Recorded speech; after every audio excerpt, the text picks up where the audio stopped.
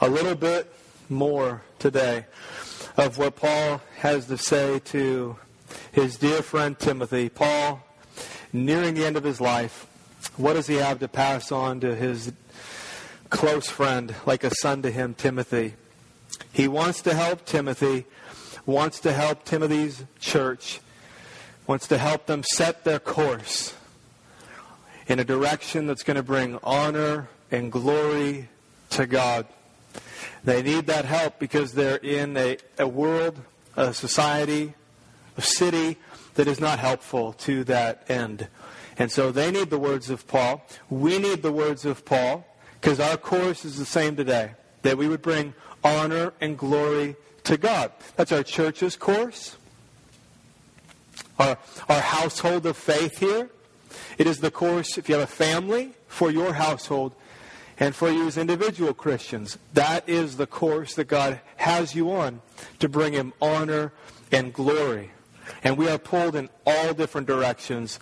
God pulls us back to the center through Paul and his writing to Timothy. And I'll pray, and we'll take a look at chapter 4 today. Our Father in heaven, make us a more thankful people who are always remembering what we would be without you, and who we would be apart from you, and who we are because of you, and what we have because of you. Remind us how gracious you've been. Remind us how you have worked miracles in our life, miracles in our heart, miracles in hearts around us, miraculous changes in circumstance, miraculous provision, miraculous health, miracles, God, where there's no explanation other than there is a sovereign God who loves us and cares for us and wants to, as a good and loving Father, shower gifts on His people.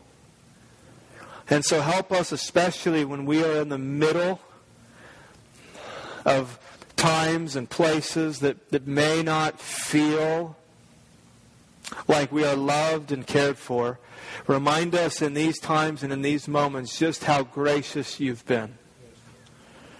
And when we come together to worship you on Sunday, that it would be an overflow of our heart, that it wouldn't be driven by duty, but it'd be driven by delight in you.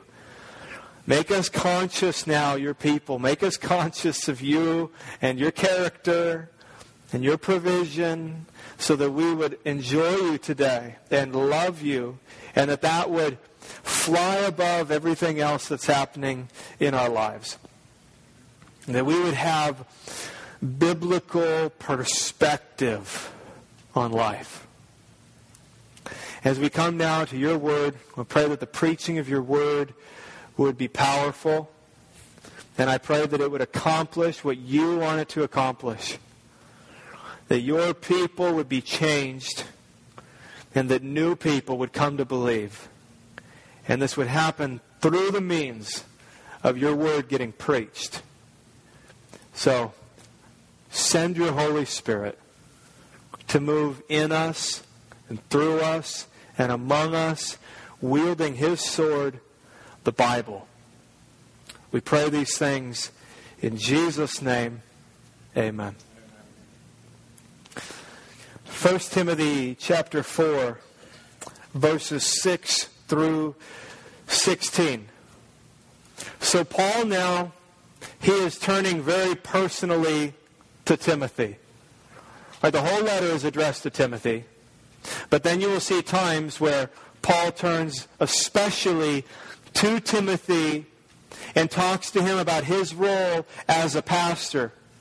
And there will be things in that may not apply to all of us because we're all not pastors or called to be pastors. So you've got to figure out what to pull out of it. All of these letters that are written in your Bible, though they're addressed to Timothy or Titus or the church in Ephesus or Colossae or Thessalonica, they were meant to be read to the church, including these letters to Timothy and to Titus. So it's not just, don't feel like you're reading somebody's diary, remember, and think that this doesn't apply to you. When Paul is writing to Timothy, he is writing to Timothy's church. So don't check out and think that it doesn't apply to us. But we do need to make note today that he's going to give some specific instruction to Timothy that relates to him as a pastor. But the things that he's going to challenge Timothy to do as a pastor are things that every Christian needs to be challenged to do. The accountability is different, and the purpose of it is different. We won't all then take what Paul is giving us and apply it to our role as a shepherd in a church, but you will apply it to your life as a Christian. And I want to start with reading verse 16. And we'll work backwards. We'll go verse 16, and then we'll come back up to verses 6 through 15, because in verse 16, Paul gives a summary of everything that he said in the previous 9 verses. And this is what he says. To Timothy, keep a close watch on yourself and on the teaching. Persist in this. Okay, this summarizes what Paul has just said, the immediate context. But this is a theme that we've seen in our entire study of Paul's first letter to Timothy. Watch, Timothy, Christian, watch your life and your doctrine closely. Keep a close watch on yourself and on the teaching. So if you are a Christian, your behavior matters. And if you are a Christian, your belief matters. It is not one or the other. As a Christian, we need to think well. We need to have good perspective. We need to think about ourselves in a biblically informed way. What do I think about me? Well, what does the Bible say about me? We need to think about God in a biblically informed way. Who is God? How do I think about Him? What does the Bible tell us about God? You need to think about the world and life and your job and your family and your circumstances. You need to think about all of those things, and you need to think about them well and biblically. So your theology is important. Your doctrine is important. The teaching that you swallow is important. But so is your life. The way you live is important. The do's and the don'ts, the rules. There is good behavior and bad behavior. There is good belief and there is bad belief. And the two should go together. They should go together in this way. Remember we said that right thinking leads to right living. So you've got a living problem.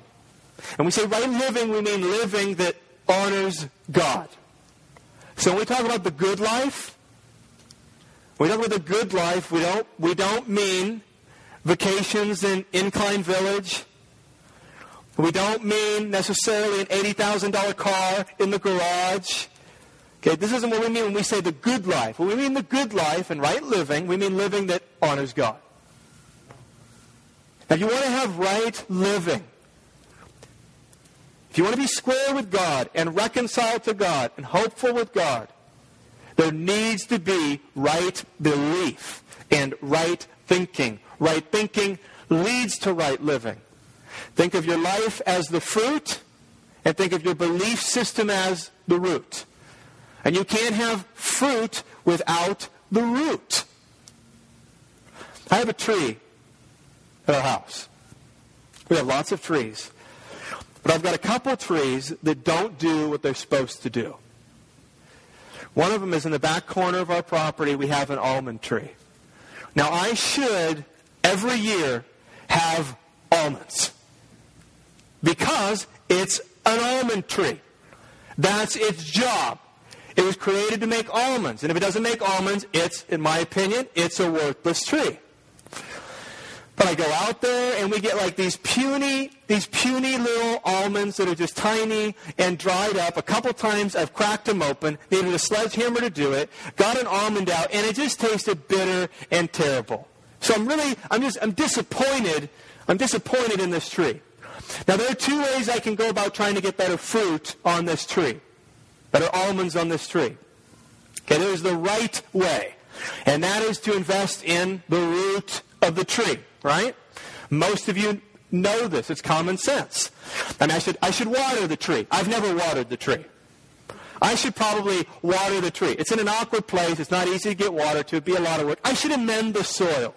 Okay? I should maybe till it up, put some Miracle-Gro in there. Maybe put some mulch on it, some bark to hold in the moisture. I mean, listen, I know what to do, but I'm totally neglecting this tree, and yet I'm angry that I don't have the fruit that I want. Okay, so this is how some Christians live their life. They live just externally. It's called external Christianity. You're paying no attention to the root. There's no internal Christianity. There's no love and desire for God. There's no enjoyment of Him. There's no delighting in Him. There's no the pleasure of God in your life. But on the outside, you look like a great Christian. This is what that would be doing to this almond tree. It would be like me going down to the grocery store or the farmer's market and buying a ton of good-looking almonds, bringing them to my almond tree, and zip-tying the almonds to the almond tree. You say that's ridiculous. External Christianity, washing the outside of the cup, is totally ridiculous. You come over to my house and say, hey, I want to show you my almond tree. You say, really? Are there almonds on it? Yep. Great almonds. Perfect almonds. And I take you out there, and you're this freakish sight. I've spent who knows how many hours, right, zip tying, and think that'd be difficult to do, right? Zip tying almonds to my tree. Amen. It's a wrong way. That's why I was pausing. I was just waiting for Pat. The wrong way to go about it. The tree is still worthless, right? The tree didn't do anything. This is what external Christianity is. This is what we've been talking about. This is what we've been talking about. That Paul is making very clear to Timothy that you've got to watch your doctrine closely and you've got to watch your life closely. Now I want to make a clarification. I thought about this on Monday after last week's sermon. So I want to make a clarification of what I said. Because we're talking a lot, Paul is talking a lot about do not do this washing of the outside of the cup. Do not follow this list of rules. Do not have these do's and these don'ts and think that if you follow this list of do's and don'ts, that's what's going to make God approve of you. You remember he addressed that last week? He said that is demonic thinking. If you're depriving yourself of certain things and you think that because you deprive yourself of certain things that puts you into this spiritual elite league and God is now more pleased with you, Paul is saying you need to throw that away. That is demonic doctrine that comes through the insincerity of liars, and it's wrong. But when we say that, what we're not saying is that we're against rules or we're against the do's and the don'ts. I mean, let's be clear. The Christian life is a life of do's and don'ts. The Christian life is a life of rules. The Bible is clear. There are many rules, and we don't want to throw out the rules. We don't want to throw out God's law. But we need to obey these things. Here's the important part. But the why we obey them is crucial.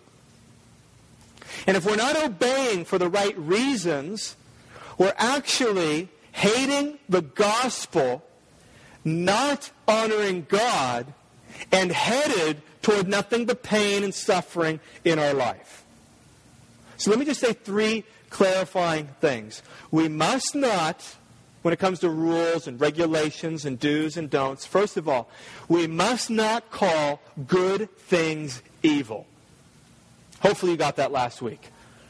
Paul is furious about it. We must not call things like food and marriage and sex.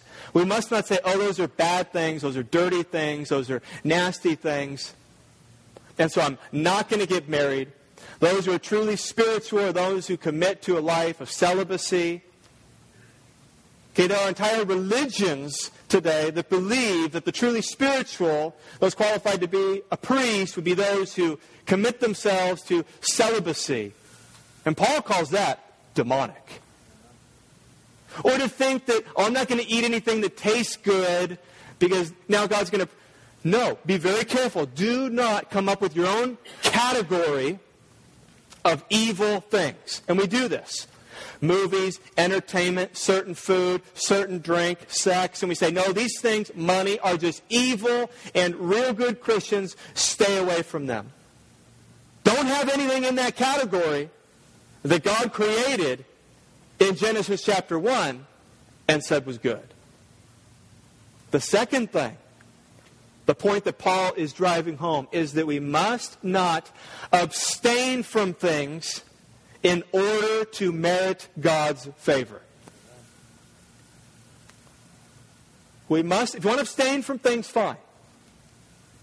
But we must not abstain from things in order to merit God's favor. That is demonic. It's called works righteousness. Salvation by works. It is actually the opposite of the gospel. Because in order to believe that I do things to get God's approval, you have to believe the opposite of the gospel. You have to think very highly of yourself and think very lowly of God. And the gospel is thinking very lowly of yourself and very highly of God. But if you're going to think that if you abstain from certain things, and if the rules that you have in your life are how you gain God's favor, then first of all, you lower your thoughts of God because you make His standard something that you actually think you can meet, and His approval something you can't in and of yourself gain. So you have to lower God, but then you also have to elevate yourself, and you actually become somebody you believe who is capable in and of yourself, apart from God, of pleasing Him. When the truth of the gospel is, you are far more sinful than you ever dared believe. So it's really bad. It's not bad. It's, we don't have a word for it, bad. But God is more loving and accepting than we ever dared hope. So God is good. He is, we don't even have a word for it, good. And that is the gospel. So Paul says, you've got people in your church who are teaching that God's approval and favor is something that can be merited, and it's being merited by this elite group of Christians who are legalists and formalists who have these rules, and they're the ones that obey the rules, and therefore they have God's favor, and others do not, at least not to the degree they have it. Paul writes to Timothy and says, listen, do you know where that came from? It came from a demon. You know the people who are preaching it? They are liars. He can't deal with it more strictly. So watch your life and your doctrine closely. Both and. Both and. On one side, there are those who are all this, what we've been talking about for weeks. It's just external. But don't go so far that you stop paying attention to God's will, that you stop listening to His rules, that you stop paying attention to godliness and holiness. Pay attention to your life. Because there's the other side. There's those who, I'm not going to do anything, not going to handle, not going to touch, not going to taste. I'm a good Christian. God loves me because I don't do these things. And then there's the other side that says, free in Christ. Touch it, taste it, handle it. What, do you not know the gospel? We have been forgiven. We are, they're usually slurring their speech even when they're saying these things. And everything's open. And no law and no rules. No. Paul comes back. Watch your life. Keep a close watch on yourselves and on the teaching. So, the clarification is we're not saying rules are bad. Rules are great. If you want order and organization, you better have rules. As well, rules are good when they reflect God's will for righteous living among Christians. Christian, you need to know the do's and the don'ts. Ephesians 5:10. We need to find out what pleases the Lord. And there's a way to live that pleases God, and there's a way to live that doesn't please God. And so Paul goes from this sort of, listen, forget these rules and forget these regulations. Get that out of your head. Doctrine, doctrine, doctrine. Believe the gospel. But now, he turns to Timothy, and it's all what? Do this. Don't do this. Do this. Don't do this. And so we need to understand where Paul is coming from. So he says, Timothy, watch your life and your doctrine closely, for by so doing, you will save both yourself and your hearers. Says Paul, says to Timothy, Timothy, you want to be saved? Who doesn't want to be saved?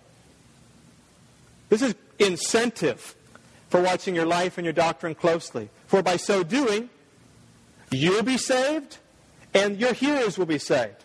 It says, Timothy, you want to be saved? What about your hearers? What about those who are in your church? What about those you're preaching to every Sunday? You want them to be saved? Then watch your life and your doctrine closely. That's how you get that. Christian, you want to be saved? How do I be saved?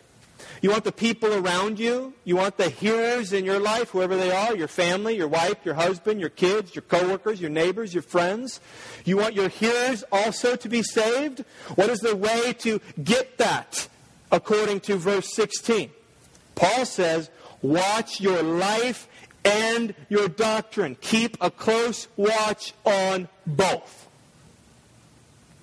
So now back up to verse 6. Let's look back and see a description of the doctrine and the life that Timothy is to watch closely. Verse 6. If you put these things before the brothers, you will be a good servant of Christ Jesus. Paul says, Timothy, you want to be a good pastor? Servant is also translated minister. Christian, you want to be a good servant? You want to be a good disciple? You want to be a good follower of Christ? You want to honor Him? He says, Timothy, you want to be a good pastor? He says, set these things. Put these things before the brothers. He says in verse 11, command and teach these things. He says in 2 Timothy chapter 2, verse 2, Paul says, what you have heard from me, Timothy, entrust to faithful men. Paul is saying, Timothy, you will be a good pastor if you pass it on. Okay, this is what a pastor is meant. A pastor, his primary role. The primary role of a pastor is to be a conduit of truth. This is there are many purposes, there are many roles, many functions that a pastor, a good shepherd, has to perform if he's going to be a good pastor. But primarily it is this. He must be a conduit of the truth. Because a pastor is one who passes on truth. Put these things, Paul says, before the brothers and sisters. What you have heard from me, entrust to faithful men. What you have heard from God, command and teach these things to your church. Because a pastor is one who's going to pass these things along. What are these things? Well, generally speaking, it's God's Word. It's the truth of who God is. And this is true and these are lies. The immediate context says that these things is what Paul had just told them in verses 1 through 5. Namely, that there's this teaching that's a lie out there that you can somehow be justified by law keeping, or if you forbid certain things and you live a certain way. And Paul says, so pass this thing on. It's not just for Timothy. A pastor does this. A pastor is supposed to first feed on God's Word, feed on God's truth, and then he's supposed to pass God's Word on. You will be a good servant of Christ Jesus. What has happened to Timothy first? Being trained in the words of the faith and of the good doctrine that you have followed. So before Timothy is putting things before the brothers and sisters, he has been trained in the words of the faith and the good news. That means that primarily he didn't take classes that helped him to manage people.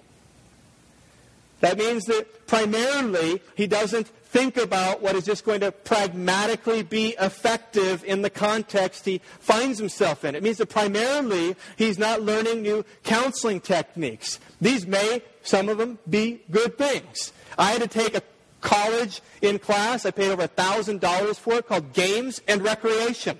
And it was a required class to take in order to become a pastor. That would not make Paul's list. How has Timothy been trained? Trained up in the words of the faith and good doctrine. So a pastor needs to be, if you have a King James, New American Standard, it says, nourished up in God's Word. A pastor, I am no good to any of you if I am not myself being nourished by God's Word. This is why in a typical week, almost half my time, half my work week is spent preparing for 1 hour on a Sunday.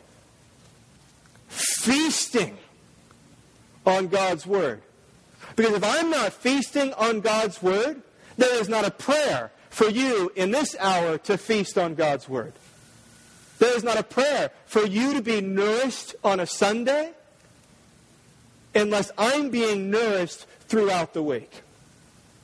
One of the ways to say this is that a preacher must preach his sermon to himself before he preaches it to anyone else. Personally for me, throughout the week, as I'm preparing a sermon, I have to first preach the sermon to myself. I have to know it. I have to apply it before I tell you what it means and before I ask you to apply it. I think it comes out in my preaching sometimes. Sometimes things will come across with more energy than others, more passion than others. Sometimes people have said, you seemed angry or upset, even more passionate about this than other times. But what do you think has happened during the week? Through my study and through the Holy Spirit, He's preached that sermon to me in the same way. And the conviction was heavy and it was strong. And so the delivery is going to come out heavy and strong. Why? Because the sermon is being preached to myself first. So a pastor then, this is an implication, a pastor must be a theologian. A pastor must be a theologian. If a pastor is not interested in learning God's Word and in learning God's truth, he cannot be a pastor. He should not be a pastor. He needs to like doctrine. Okay? He needs to get excited when he opens a concordance. Weird things like that. I enjoy that. I like to sit in my office and open my Bibles and open my Logos software. And I like to have my concordance out. And I like to have books out. And I even like the room dark except for a light just on my desk. And I enjoy that. I like to read books that are written by people who've been dead for centuries and speak almost in a different language. I like to read paragraphs that I don't understand And I read them again and again and again. I enjoy these things. I get chills and goosebumps, and I like to turn off my phone. I usually think that my phone is for me to get a hold of people. That's why I have a phone, and for my wife to get a hold of me. But that's basically about it. So when I study, the phone is off, and all I'm doing is and there's this new feature that I'm loving where I can cut everybody out except for Kristen, but I can look at my phone, and what am I doing? I'm just looking to see if it says my wife. I'm just looking to see if it's a text from my wife, and if not, now I've got time allotted. I am not looking at it, and I have no problem not looking at it because I am nourishing myself in God's Word so that I can put it before you. So that when I'm preaching on Sunday, or when I'm counseling you in my office, or when I'm directing you in ministry, or when I'm getting to know you, or when I'm in a formal discipleship relationship with you, or whether you're a deacon or leading beside me or under me, whatever it is, so that it's God's Word and God's truth that comes out. And so a pastor, he must enjoy those things. If a pastor says, theology is not really my thing, doctrine is not really my thing, he should not be a pastor because he's going to have nothing to put before people. But worthless trinkets. I got to read this to you. It's one of those things that's so sad, it's funny. So you're like, that's sad, and you think you shouldn't laugh. No, it's in the category of so sad it's funny. So you may laugh. Bill, it's over 10 years old. I'm sure it's just worse now. But I couldn't believe this. It was an interview with Reverend Bill Phipps. He was, at the time, the moderator of the United Church of Canada. So he isn't just a pastor. He's like a pastor over pastors. Okay, at the time, there were 3 million members in this denomination. And he was asked about his doctrine and his theology. And here were some of the things that he said. And I quote, "The divinity of Jesus and the reality of heaven and hell are irrelevant." This is Pastor Bill. "What really matters is mending a broken world. Jesus is more interested in life on earth than the afterlife. I have no idea if there is a hell. I don't think Jesus was that concerned about hell. Is there a heaven, a place? I have no idea." This wasn't Joel Osteen. This is Bill Phipps. He says this, "I don't believe Jesus was God." Pastor Bill. If you didn't catch, let me read that one again. Right? So sad, it's funny. This is ridiculous. Pastor Bill, I don't believe Jesus was God. So here's what Bill is putting before the people. This is classic. "I don't believe Jesus was God," and I quote, "but hey, I'm no theologian." That's an illustration from heaven. I mean, you see this. A pastor must be a theologian. What is he going to put in front of people? So Paul tells Timothy, if you're going to be a good pastor, then be trained up in the Word of God. Be trained up in sound doctrine and put these things before the brothers and sisters. Listen, a church that is heavy on preaching and heavy on the Word of God is not Eric's style. That's not why Veritas is what Veritas is. Veritas is what Veritas is because God has commanded us to be a people where you have pastors who are trained up in the words of the faith and sound doctrine and putting them before the brothers and sisters. And God determined 2,000 years ago that in His church, His primary means of delivering truth to His people would be through the preaching of God's Word on a Sunday morning. Seriously. More than the books, more than the podcasts, more than the community groups, more than the teaching. This is serious business. God's primary means for getting truth to His people is the Holy Spirit wielding the Word through preachers who are preaching the Word every week to God's people on the Lord's Day. Amen. That is God's tradition. We didn't just make it up. What's sad is people hear it and they're like, that's so innovative. That is cutting edge. Like hour and 15 minutes of preaching. Never would have thought that would work. But you guys you're doing it. Now, where did you get that idea? 1 Timothy chapter 4? It's not new, it's old. Verse 7. Have nothing to do with irreverent, silly myths. Rather, train yourself for godliness. For while bodily training is of some value, godliness is of value in every way, as it holds promise for the present life and also for the life to come. The saying is trustworthy and deserving of full acceptance. He says, have nothing to do with irreverent, silly myths. He says, everything other than the gospel, everything other than sound doctrine, just leave it alone. Leave it alone. Don't invest in it. Have nothing to do with. It means don't go buy Love Wins. It means don't invest in reading what the different cults believe. It says be very careful, because Paul says, have nothing to do with this. Focus on God's Word. Focus on the truth. Everything else is irreverent and silly. And there's a lot going on today that is just irreverent and silly. Have you been a part of churches where you just look at this is just silly? Like seriously, we're doing that? Like it's on the flyer. We are doing it. Our Easter promotion is we're going to drop Easter eggs out of a helicopter. I didn't make that up. That baby was local.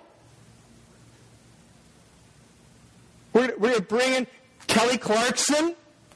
She's going to preach to us on Easter Sunday. We're going to do just silly teaching series. I know of one teaching series, not local, huge, successful church. The Whoopee Cushion Life was a sermon series, including sermon titles like Pull My Finger and Silent but Deadly. I know one sermon that was based on Peter's denial, and it was called The Cockadoodle Denial. It is just silliness. What else is it? It's totally irreverent. It's irreverent and silly. That's why we don't have these silly kinds of things. That's why I don't sit up here with a music stand sitting on a stool. I mean, this is serious business. It's worth standing for an hour. And so we have this, this pulpit is a representation of that. We've had guys throw their backs out trying to move this thing. This is a serious pulpit. When you look at this, you're like, wow, this is serious. The preaching of the Word is serious. And Paul says they have nothing to do with irreverent and silly myths. When you hear sermons that are helping you to actualize your potential, or you have sermon series that come with their own songs and their bracelets and the bumper stickers and the campaign and so much of it becomes irreverent and silly. But the preaching of God's Word is not to be done in an irreverent way, and it is not to be done in a silly way. In fact, we are to have nothing to do. This is serious business. Christian, you should be serious. Serious about holiness, serious about joy. Take these things to heart, is Paul's challenge to Timothy. Rather, he says, train yourself for godliness. Train yourself. Compares it to physical fitness. What is he saying? Saying, Timothy's church, spiritual fitness better be a priority. Don't just wash the outside of the cup. Right? Don't pay attention to your heart. Pay attention to your soul. Care for your soul. Work internally. He says, train yourself in this. That would have been a common metaphor in this day. They all knew and could point to athletes. They could look at them and they could see their commitment to physical fitness, and they could see the payoff that came at the end. And so Paul said, don't be a hypocrite. Don't be spiritually obese.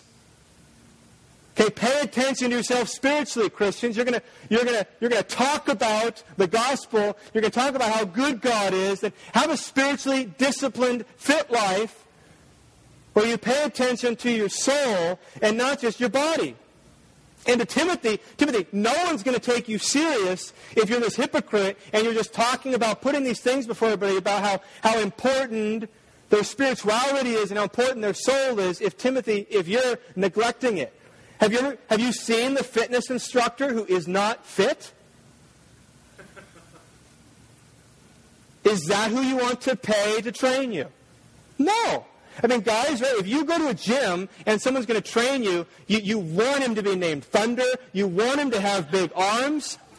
Right? You want him to be you want him to look a certain way. And if he's buttered out and pudgy, you're going to be like, I don't think I'm interested in your training, sir. Why? Because you're laughing, right? It's a joke. He's not. Why is he fit? Have you ever seen the teacher who doesn't himself learn? Did any of you who went to college have the professor that's just been giving out the same information for 40 years? My wife's laughing. We have this professor. Just 40 years. So he's teaching the students, learn. But he hasn't learned a thing. He's still using illustrations of us landing on the moon. I mean, this 40-year-old using an overhead projector. Some of you don't even know what an overhead projector is. Like this bright bulb with like a huge turbine in it to cool the thing down. And you've got these transparencies. And you have these old yellow transparencies. Brittle.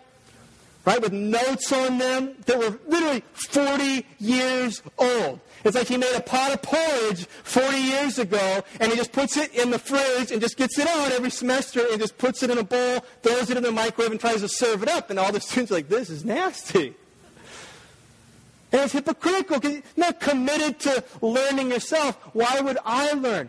The same thing is a pastor, right, who is not spiritually fit, who is not paying attention to his spiritual life, who is not training, Paul says, training for godliness. Verse 10. For to this end we toil and strive. So you're getting this. Listen to all the words Paul is using. This is hard work. For to this end we toil and strive because we have our hope set on the living God. Here's a controversial verse, often misunderstood. Who is the Savior of all people, especially of those who believe. Let's address that verse quickly. Paul is not a universalist. A universalist, guys like Rob Bell, guys like Brian McLaren, people who believe that God is going to save everyone. Everyone gets saved. Well, it says right here, God is a Savior of all people. Paul is not a universalist. In fact, you can turn back just a couple pages. Go ahead. 2 Thessalonians chapter 1. Just to clarify. 2 Thessalonians chapter 1, verses 7 through 10. This does not sound like Paul is a universalist. He said this. And to grant relief to you who are afflicted as well as to us when the Lord Jesus is revealed from heaven with the mighty angels in flaming fire, inflicting vengeance on those who do not know God and on those who do not obey the gospel of our Lord Jesus. Doesn't sound like everyone gets saved at the end. Verse 9. They will suffer the punishment of eternal destruction away from the presence of the Lord and from the glory of His might. God does not save all people, and yet we have a text here where it says that God is the Savior of all people. So here's a theological statement. If you learn this, it can be very helpful in understanding verses like this, where you seem to have contradictions. It's this: the mercy of God is universal in its scope, but the mercy of God is particular in its special application. In other words, God is the Savior of all people in the sense that the scope of His mercy is universal. God is loving and kind and good and merciful to all people. But God's mercy is particular in its application to certain people. To those, especially, the verse says, those who believe. So God is the Savior of what Romans 2 and Romans 3 are helpful here, where it talks about God's mercy, His grace that is commonly poured out on all people. But then there's His grace that is especially poured out on a few, the chosen, His church, His bride, His people. So God is the Savior of all people, delaying His wrath for all people, allowing them to have a good life and to breathe air and to eat food and drink water. The rain falls on the just and the unjust. The gospel is not just for certain people. The good news goes out to all people from all tongues and all tribes and all nations. In that sense, God is the Savior of all people. We go to all people and call all people to be saved. Paul's told us that in Timothy. But there is a different way that God is the Savior of those who believe. They are reconciled to God. But God is merciful to all. Maybe you've heard somebody who is not a Christian say something like, "What has God ever done for me?"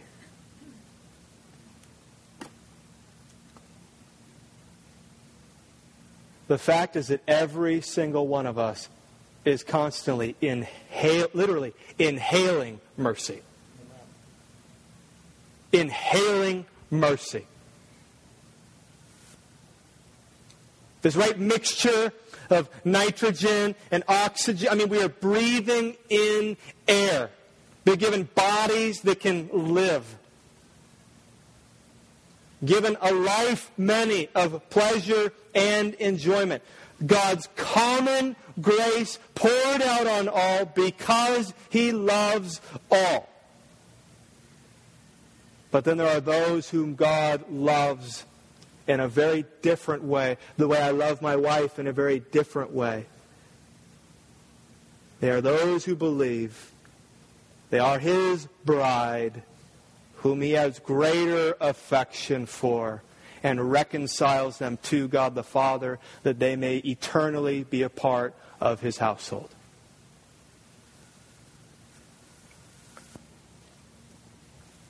For this, to this end, Paul says, we toil and strive. There isn't a stronger way for Paul to say, when he speaks of watching your life and doctrine closely, maturing as a Christian, that this is hard work. Toil and strive. It's going to take blood. It's going to take sweat. It's going to take tears. This is going to be difficult. There are no quick ways to this. You wish there was, right? We wish there was like 90 days to sanctification. Right? You'd like the DVD, and you pop it in, the motivator comes on, and in 90 days, like shedding pounds, you just shed sin, and it's done. Or you'd like to become spiritually fit vicariously, or physically fit vicariously, for that matter. Wouldn't it be great if you could just employ somebody else to work out and you lose the weight? Would that be great spiritually? So the pastor does the work, or your friend does the work, your husband does the work, and spiritually they're doing it, and you just think it's going to sort of rub off on you. And Paul's saying, no, this is hard work. For this we toil and we strive. You want to play basketball in college? You better be shooting 500 jump shots a day. You want to run a marathon? You might want to start running. You want to preach and be a pastor? You better learn God's Word. Pete Maravich, some of you have heard of him, phenomenal basketball player. In college, he averaged 44 points a game. 3 years of college basketball. Had an unbelievable jump shot. Averaged 44 points a game before, this will mean something to some of you, before there was a three-point line.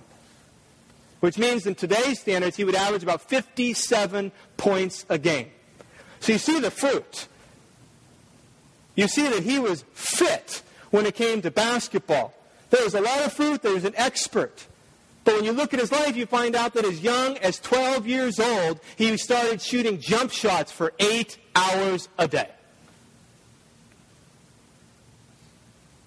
What do you see with any number of athletes? Paying attention to physical fitness, paying attention to becoming experts in what they do. Kobe Bryant a couple years ago, no matter what you think of him as a person, broke his finger. He learned to shoot the basketball differently because it was a shooting hand and was still just as an effective a scorer. You see this in athletes. This is what Paul is saying. He would have brought up those athletes in that physical fitness. He says, you need to toil and strive. Are you a Christian? Do you think that you're going to mature in Christ? Do you think that the joy that you want and the peace that you want and the understanding you want, do you really think that that's going to happen without getting into the spiritual gym?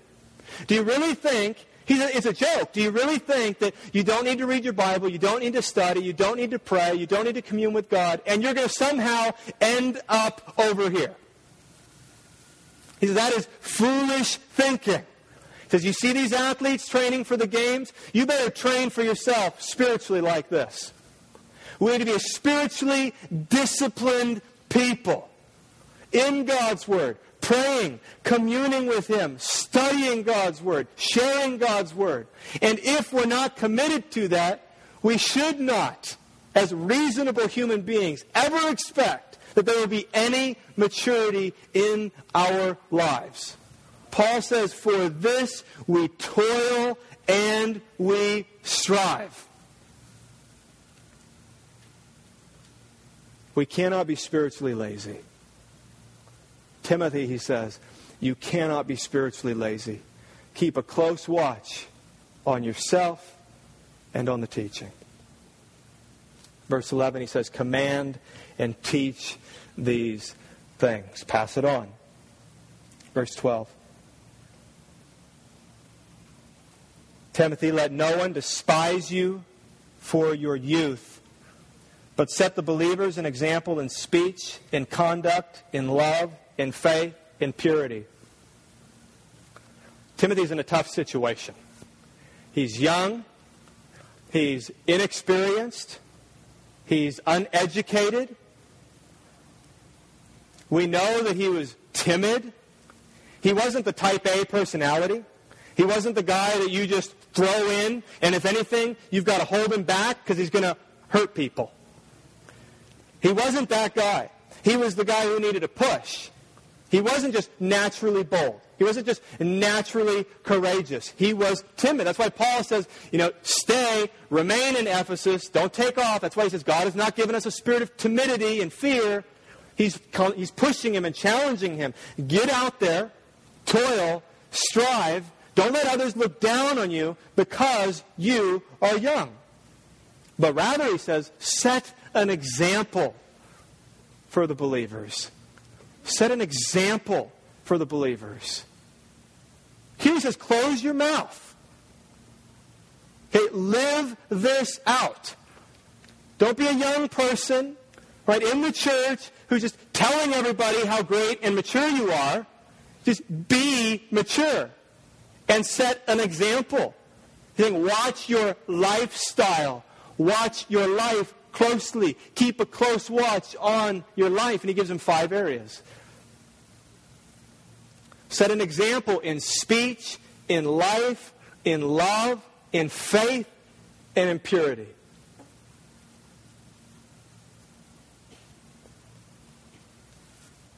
Timothy, listen, I know you're not getting the respect that you should get. I know you want to take off. I know you want to bail on this. I know it's tough because you're young. I know you lack experience. So here's what I want you to focus on. I want you to focus on being a godly young man. I want you to live a holy life. I want you to think well, and I want you to live well. And the first thing he says is speech.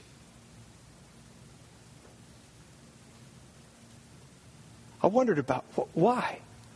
Of all the things that he could tell Timothy to be an example in, he starts with speech. And I think this is why. Because, as we've seen, a pastor's ministry is a ministry of his mouth.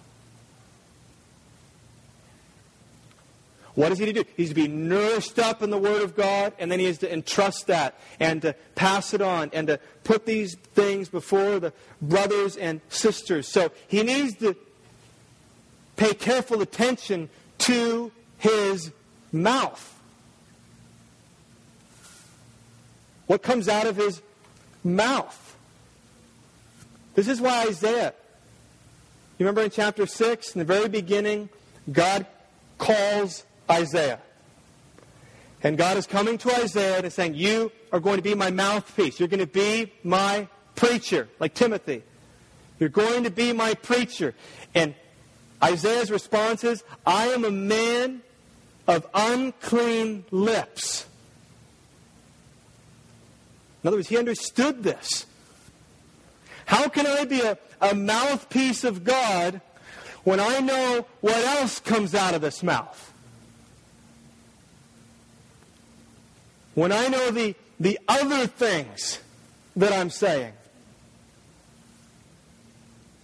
And Paul is saying, set an example with your mouth. Let's broaden this beyond Timothy. Young people, myself included, wherever you want to draw the line. Young people, we must pay attention to our speech. Young people tend to complain and say, I don't get the respect that I should have or that I should want, and people don't look up to me or see me as godly and mature. If you want people to look up to you as godly and mature, become godly and mature. And set an example. Set an example in your speech. What comes out of your mouth? As young people, we have a propensity to think that whatever comes in our head must come out of our mouth. We need to say it. The world needs it. My friend needs it. I need to say it. I need to put it on Facebook. I need to get it out to as many people as possible. I've got a quote, and if people don't get this quote today, I don't know if their lives are going to work out. Some of you know that. Have you ever... You think something and you feel compelled to say it. I mean, you literally feel like, if I don't say this, the world is going to come off its axis. I have to say this nugget of truth. I have to give this angle. And young people tend to just talk too much and to say too many things. We tend to think that we are God's gift. It's like the teenager, right, whose parents are morons. And he understands life far better than they do. And we have a society where adolescence gets prolonged. We have people in their 20s and 30s who still think that others don't know what they're talking about. I almost planted a church with that mentality, with this idea that I'll plant the first real church. And we'll do it right. You see the slogans. A church for people who don't like church. Have you seen that? What's the implication? We're going to do it the right way. Who's usually leading it? A guy who's like 19 years old. who's single and taught some Bible studies at YWAM, and now he's good to go. He's church planning material. Because there's just an arrogance, which is why Paul, young people, set an example, and the first way to set an example is watch your mouth. Just see what happens. I mean, when you feel like you have to say it, just test it. Don't say it, and see if, in fact, the world keeps spinning. See if, in fact, God's purposes still get accomplished. See if, in fact, God will still be glorified, even if you don't say what you're burning to say. You don't have to say it. You don't have to text it. You don't have to type it. We'd be better off if more young people, I'm not just kidding, if more younger people just stopped talking so much and pontificating on any platform you can get a hold of. Says Timothy, set an example with your speech. Timothy, you're young. Just be careful. We could do a whole sermon on that. Just 3 Proverbs. Proverbs 10:19. When words are many, transgression is not lacking, but whoever restrains his lips is prudent. Do you hear? Restrain our lips. Our words don't need to be spoken. God's purposes will stand. What does a wise man do? He restrains his lips. If you're the person that is like the ready, fire, aim kind of talker, and people hear you say things like, oh, you hear it at the same time I hear it, don't keep saying those things. What is Scripture? When words are many, transgression is not far behind. If you're a person who just has a propensity to just talk a lot, you know it. People have told you. They've said like, hey, can you stop for a second? I need to breathe. Because when words are many, probably a matter of time before you say something that you should not say. And you end up in sin. Proverbs 18:13. If one gives an answer before he hears, it is his folly and shame. Listen, don't speak. I used to do this with my wife all the time. She called me on it until finally my heart was... I still can do it. Where I wouldn't listen, I just talk. She'd get half a sentence out, and I'd be ready to go. I just assume that I knew where she was going in the conversation. And so I'm doing her a favor, right? You don't have to exhaust yourself talking anymore. I already know what you're going to say. Just relax. Sit down. Let me do the talking. I know what the problem is, and I know how to fix it, and, I got a verse. Just let me take over, sweetheart. You don't even need to talk anymore. She'd be like, but that's what I want to be listened to. And most of the time I was wrong. I missed it. And I didn't have any idea where she was going with it. But what's going on? I just want to talk. I got to say it now. I might forget it.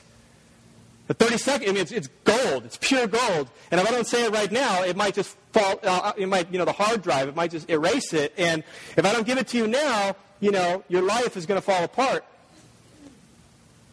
No, listen. 2 ears, 1 mouth, whatever you need. Just, remember, listen, talk. We sin with our speech. Proverbs 15:28, the heart of the righteous ponders how to answer, but the mouth of the wicked pours out evil things. The righteous, the wise, ponders how to answer. So we just need to think before we speak. Speech is a big deal. Your tongue is a big deal. It can set an entire forest ablaze. It's like the rudder on a huge ship. It can cause a lot of damage, leave a lot of carnage in the wake. So young people, set an example for others with your mouth. Stop saying the things you're saying. Stop making the jokes you're making. Stop gossiping. Stop slandering. The gate just needs to be closed, and so often all of us, we just need to shut up. Stop saying it. Stop typing it. Stop texting it. Just hold it back. Close the gate. The words can stay. So much if we think and process and think, will this please the Lord, Ephesians 5:10? It won't. Not going to say it. Timothy, you're going to preach. You're going to be a pastor. I'm so convicted by this as a preacher. Watch what comes out of your mouth. You know, if God's truth come out of your mouth, then why would you have that filth come out of your mouth? Just shut it. In speech, in life, we don't need to go through these. Life. 1 Timothy 3, he went through these character qualifications. Timothy lived this way. And then he looks internally. Love, faith, and purity. Timothy, Hebrews 13:17, you're going to give an account one day, not just for the people you're leading, but you're going to give an account. Were you this kind of an example? Verse 13. An application here for Timothy. Until I come, Paul says, I want you to do this. Devote yourself to the public reading of Scripture, to exhortation, to teaching. Do not neglect the gift you have, which was given you by prophecy when the council of elders laid their hands on you. You can read in other texts, and we surmise that this gift that Timothy was given was his ability to preach. Timothy could preach. Timothy could bring it. He was timid about it. And Paul says, basically, use it or lose it. You need to exercise this muscle that God has given you. He's given you this ability, okay, to bear a weight and deliver a punch with your preaching. So do not neglect this. It says in your church, Timothy, devote yourself to the reading of God's Word, to the teaching of God's Word, to the preaching of God's Word. 3 different things. Every church must have all 3 of those elements. We need to read God's Word. Just God's unadulterated, just the Scripture. No interpretation, no application, just reading God's Word together. We need teaching. The Puritans called that light. Okay, we need light. We need the light to be shed. We need to be instructed so that we can understand what God's Word says. Now, preaching is teaching. It's light, but it's more than teaching. The Puritans said that a preacher must bring light and heat. So there's instruction. There's light, but it needs to come with application. It needs to come with exhortation. It needs to come with Holy Spirit unction. It needs to come with a punch. It needs to come with imperatives. People need to be told, now apply this. Do this. So he tells Timothy, command and teach these things. Timothy, preaching is essential. I'm part of a network of pastors. Our church is a part of a network of churches called Acts 29. Part of my role as any Acts 29 pastor is when there are men who are raised up in the area who want to plant churches and who want to be a pastor, they go through a formal assessment process that takes about a year. Or other pastors are looking into their lives and making a determination of whether or not they believe that the individual is called to pastor. One of the key components of a church planter is he must preach. A sermon has to be submitted. And if the sermon is listened to, and it's not good, and there's not light, and there's not heat, he cannot plant a church. That gets a red light. Because we're taking seriously God's Word. 2 Timothy 2:15, do your best to present yourself to God as one approved, Timothy, a worker who has no need to be ashamed, rightly handling the word of truth. He's got to rightly handle the word of truth. 2 Timothy 4:2, remember, Paul tells Timothy, in season, out of season, preach the word. This is what a pastor does. He is a conduit of the truth. He is a preacher of God's word. Verse 15. Practice these things. Immerse yourself in them so that all may see your progress. Says Timothy, this is the progress you want people to see. Not progress in performance. Progress in character. Persist in this, Pastor Timothy, so that others may see your progress. In other words, it will be obvious to your church that you're being nourished by God's Word. That's heavy. I mean, if those of you who are part of Veritas from the beginning, if you're here 6 years down the road and you've been a part of this church for 10 years, and if you're looking at me and you don't see any progress and godliness, then I should probably step down as your pastor. Is where that gets personally heavy. It doesn't matter if you see progress in other areas. If I'm a better manager of people, or I have better counseling techniques, or whatever else it is. If there's not progress in character, if godliness is not increasing in me, then I'm not fit to be your pastor. Paul tells Timothy, set an example, Timothy. Don't be the unfit fitness instructor. Don't be the teacher who's not learning. Don't be the pastor who's not caring for his soul, who's not being nourished in God's Word. As soon as you begin investing in everybody else and stop investing in your own soul, you've stopped being qualified to invest in anybody else. So keep a close watch, Timothy, on yourself and on the teaching. For by so doing, you will save both yourself and your hearers. Now let's be clear. You can't save anybody. And Paul's not telling Timothy, you can save yourself and you can save everybody in your church. The grace of God alone saves people. But here's the other truth that we've got to understand when we read this verse. It is the grace of God alone that saves, but God uses means to accomplish His purposes. And the means that God uses to save people is the preaching of His Word. So the ultimate cause of anybody becoming a Christian is God doing a work in your heart, making one who is spiritually dead, spiritually alive, opening your eyes, opening your ears, taking the heart of stone, giving a heart of flesh, right?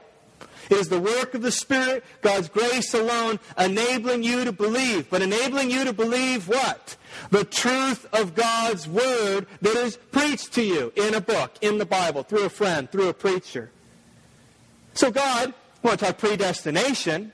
God, anyone who is saved, God predestined that they would be saved. And He predestined how they would be saved. And God predestines that those who are saved are always saved through hearing the preaching of His Word. Amen.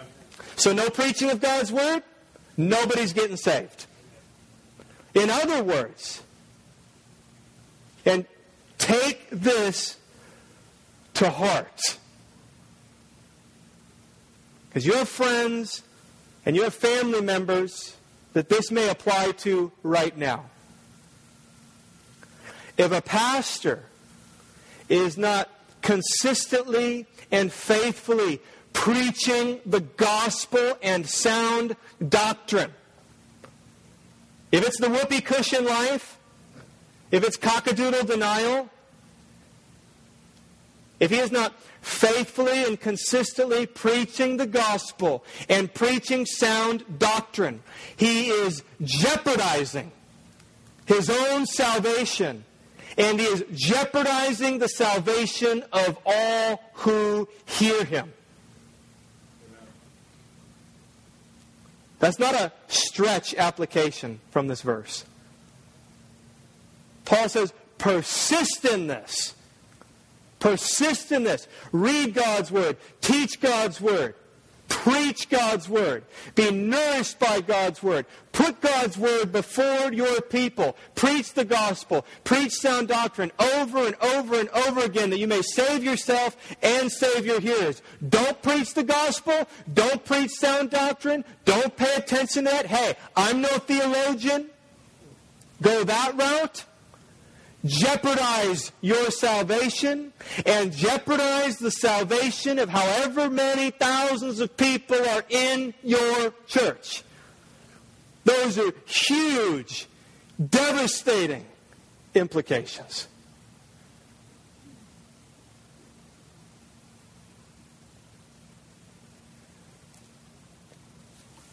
John Calvin said, "And just as the unfaithfulness or negligence of a pastor is fatal to the church, so it is right for its salvation to be ascribed to his faithfulness and diligence. It is indeed true that it is God alone who saves, and not even the smallest part of His glory can rightly be transferred to men. But God's glory is in no way diminished by His using the labor of men in bestowing salvation. We need more men laboring, being nourished by God's Word, His gospel, His truth, and putting it before the brothers and sisters." In conclusion, are you keeping a close watch on yourself and on the teaching? Hard work. Listen to those words. Hard work. He said, train yourself, toil and strive, set an example, devote yourself, do not neglect, practice these things, immerse yourself in them, keep a close watch, persist in this. That's just in 10 verses. Are you doing the hard work of watching your life and your doctrine closely? Are you apathetic about one? Because remember, Paul is saying it's both and. Are you the one who externally, everything looks good? I mean, the outside of the cup it's sweet. No one would have any doubts. But all your time is focused externally. And you know, and God knows, that there's no relationship with Him. That there's no peace because of Him. That there's no joy in Him. That there's no real heart obedience to Him. You're keeping a close watch on your life because others are keeping a close watch on your life. And you want to look a certain way. And you want the reputation that comes with that. But you're not watching your doctrine. You're not watching your thinking. You're not watching your inner life. You're not believing what you should be believing. Or are you the other person? Are you just all head? You could debate me into a corner. You know the theology. You know the history of the church. You know sound doctrine. You know the gospel. But there's just no application in your life. Or you use it as a license. Well, I know I'm elect. I know I'm saved. I know God's been gracious. So I'm going to exercise my freedom in Christ. And you take that to licentiousness, and indulging your sin. And you don't care anymore about your life. And you don't care about what people think about you. And that's their problem. You're not paying attention to yourself. You could give a rip about holiness and godliness. You're not saying no to ungodliness and yes to godliness. You're not putting things off and putting things on, Paul talks about. Or are you paying attention to both your life and your doctrine? Men, if you have families, is your wife, is she watching her life and her doctrine closely? Do you need to somehow, some way, help her watch her life more closely? Help her watch her doctrine more closely? Do you have children? Are you creating little Pharisees? Little rule keepers? Right? Externally, they look great. They watch their life. They know to watch their life. They have no idea why. Or are you teaching your children just Bible story after Bible story after Bible story, telling them about Jesus, but then it has no carryover into how they live their life, or frankly, how they see mom or dad live their life?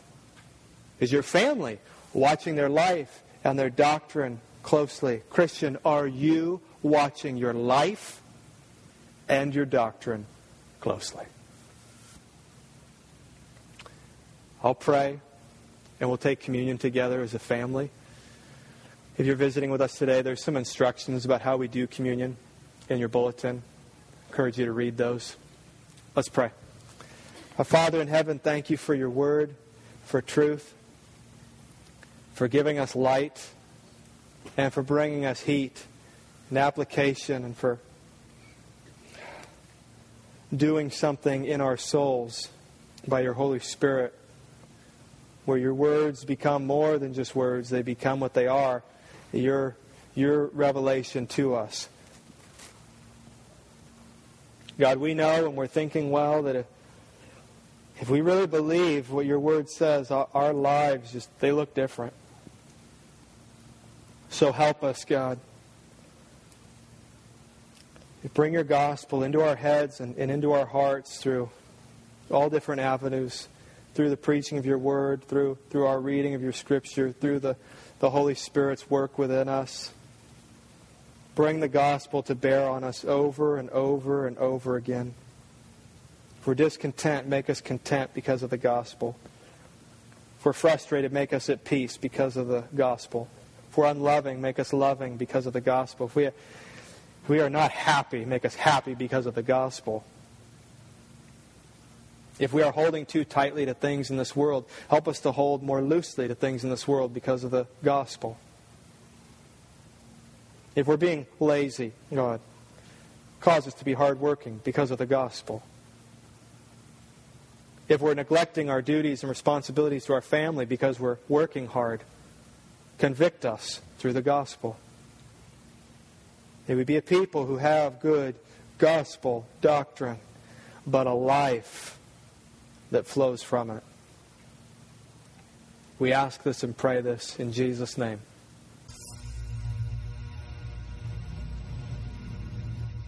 Thank you for listening to this free audio podcast by Veritas Church. For more audio and video, please visit veritas-truth.com.